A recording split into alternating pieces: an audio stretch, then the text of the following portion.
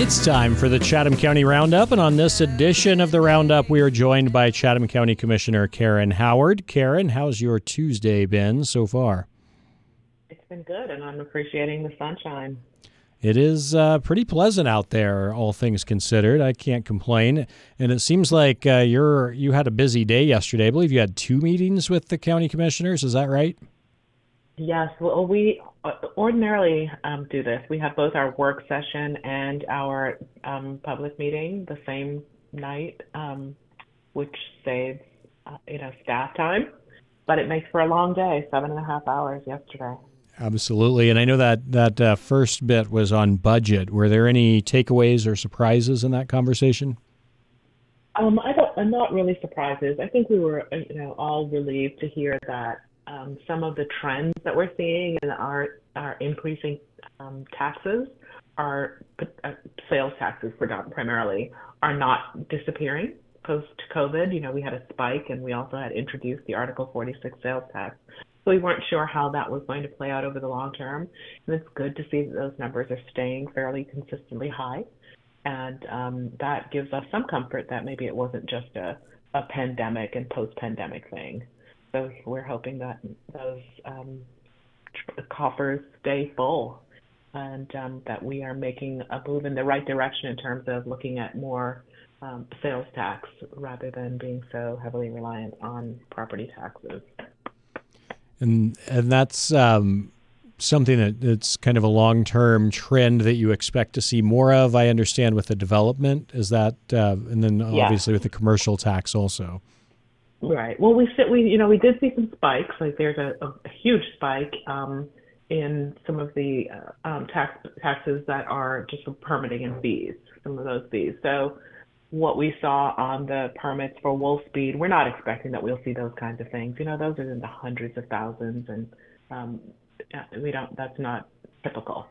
And we might see that again when VinFast is applying for permits, but it's not something that we expect to replicate year over year. So we're recognizing that. But in general, just seeing that we're not seeing a significant drop because we are seeing fewer residential applications for residential development. And so having some balance in having more commercial and industrial has been good for us. We're visiting with Karen Howard from the Chatham County Commissioners. Any other budget thoughts before we move on to the regular meeting from last night? Well, we did approve the implementation of a pay study that we're doing for 1/3, 1/3, 1/3 every year so that we can make sure that we're keeping salaries current with the market and our neighboring counties. So we did make the decision to implement that 1/3 pay study and start with the March paychecks. So we expect to see that start happening, and that's not going to have a significant budget impact this year, but it will going into the 2024 budget. I wanted to talk a little bit about the public hearings from last night, too, on developments in Cape Fear Township, which I know almost nothing about. So what can you tell us about those? Yeah. So not surprising. This is property that's contiguous with the Moncure megasite. So it is an area that we anticipated that there would be a lot of interest in and development happening around post VinFast. And we're certainly seeing that there is interest in developing that land. So the parcels last night are contiguous with part of the VinFast Park property and part of the park that is adjacent to that parcel. And it's in an area where it makes sense that there would be industry that is either sort of connected to what's happening in and around VinFast, but just there's a lot of opportunity for more commercial and more light industrial projects to start happening in that area. And it is not an area where I anticipate that there's going to be a significant amount of residential development. It's on that highway, that US 1 expansion, adjacent to the park, proximate to the Moncure megasite, the TIP site. and it really is ripe for this kind of development. So not surprising at all there. And you didn't hear a lot of input on that one. But then we had an application for an asphalt plant um, in the also in Cape Fear, in an area that is designated heavy industrial, and so it is an area where we anticipate that there will be this kind of use. But there's a lot of concern from the community, and so it is a quasi-judicial process. So we do have very prescribed rules to follow and input that we can receive. But it is something that obviously garners a lot of attention. We have had some negative experiences in Chatham with an asphalt plant.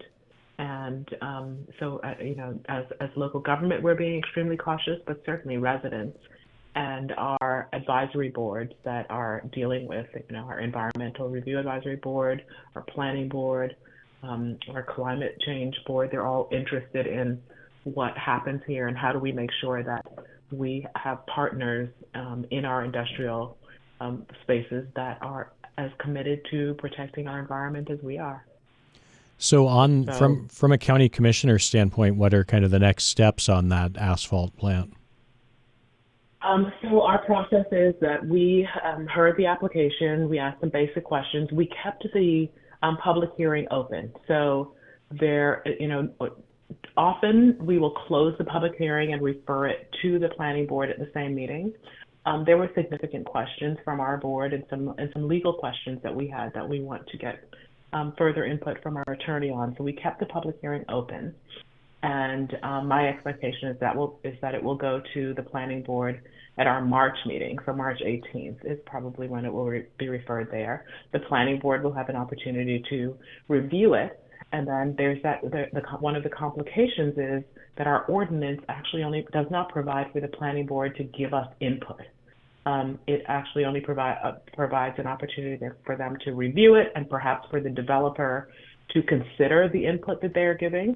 And we are constrained to only receiving the information that is expert testimony, expert advice that is part of the sworn testimony in this quasi-judicial hearing. So it's a complication that we don't come up against very often, and we want to be clear and make sure that we are utilizing all of the resources available to local government to ensure that whatever lands there and whoever the partner is in that space is willing to listen to us, and that we are really doing our due diligence.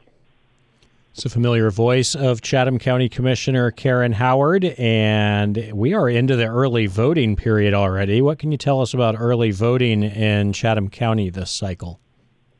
So I understand that it's been quiet. There's not a lot of local candidates on the primary ballot. So there we have two county commissioners running for re-election, neither one of which, I'm included, has a primary candidate, a primary challenger. So in terms of stirring up interest and excitement, it doesn't seem as though there's that much, except that I know that people have been going to the polls, so which is really good. I think that Chatham has historically been very good at getting our voters to go to the polls, and we want to continue to do that. And we also want to keep the polling sites available that we have. Really encourage people to utilize those sites and keep early voting available. We have an aging population, and not having to drive great distances and being able to do your early voting where you are wherever you are in Chatham is an asset. Is a real. I think it's something that makes voting easier for older folks. It certainly makes it easier for people that have to balance work and kids and all the other things that are contingent with life. So I'm very hopeful that we will continue to see some robust turnout and get through this early voting process and then to the primary on the 5th. We're visiting with Karen Howard from the Chatham County Commissioners. Got just a couple minutes left. Is there anything else that you wanted to mention that we haven't gotten to yet? I will quickly mention that we did also have an application for a car wash that is contiguous with the Farrington Village community, and there was a lot of turnout. The majority of public input last night really was residents' concern about having a car wash that close to residences in an area where I think, many people rightly anticipated that there wouldn't be this kind of business, and that anything that was proximate to Farrington would be, a 9 to 5, a quiet business, something that was just within daytime hours, no lights at night, and certainly not something that could have potentially have some um, encroachment into the 300-foot buffer that was part of the negotiation between Briar Chapel and Farrington when that community was being built, when Briar Chapel was being built. So obviously there was a lot of concern, and we have some feisty neighbors in this northern portion of the county, so a lot of people came out. And finally, I do want to also say we did a resolution in support of African American History Month, and I was pleased to read the resolution. Our board passed it, and we have a number of activities that have happened and been happening over the course of the month. Our historical museum and their website, their Facebook page has been posting a lot of wonderful information about the African American experience and contributions to Chatham County. And that has been really good to see, and to see our community embracing, learning more about each other, and understanding that our history is indeed very much a shared one. We've been visiting with Karen Howard from the Chatham County Commissioners. I do have to ask the same follow-up on the car wash near Farrington. What are the next steps on the council side, or on the commissioner side?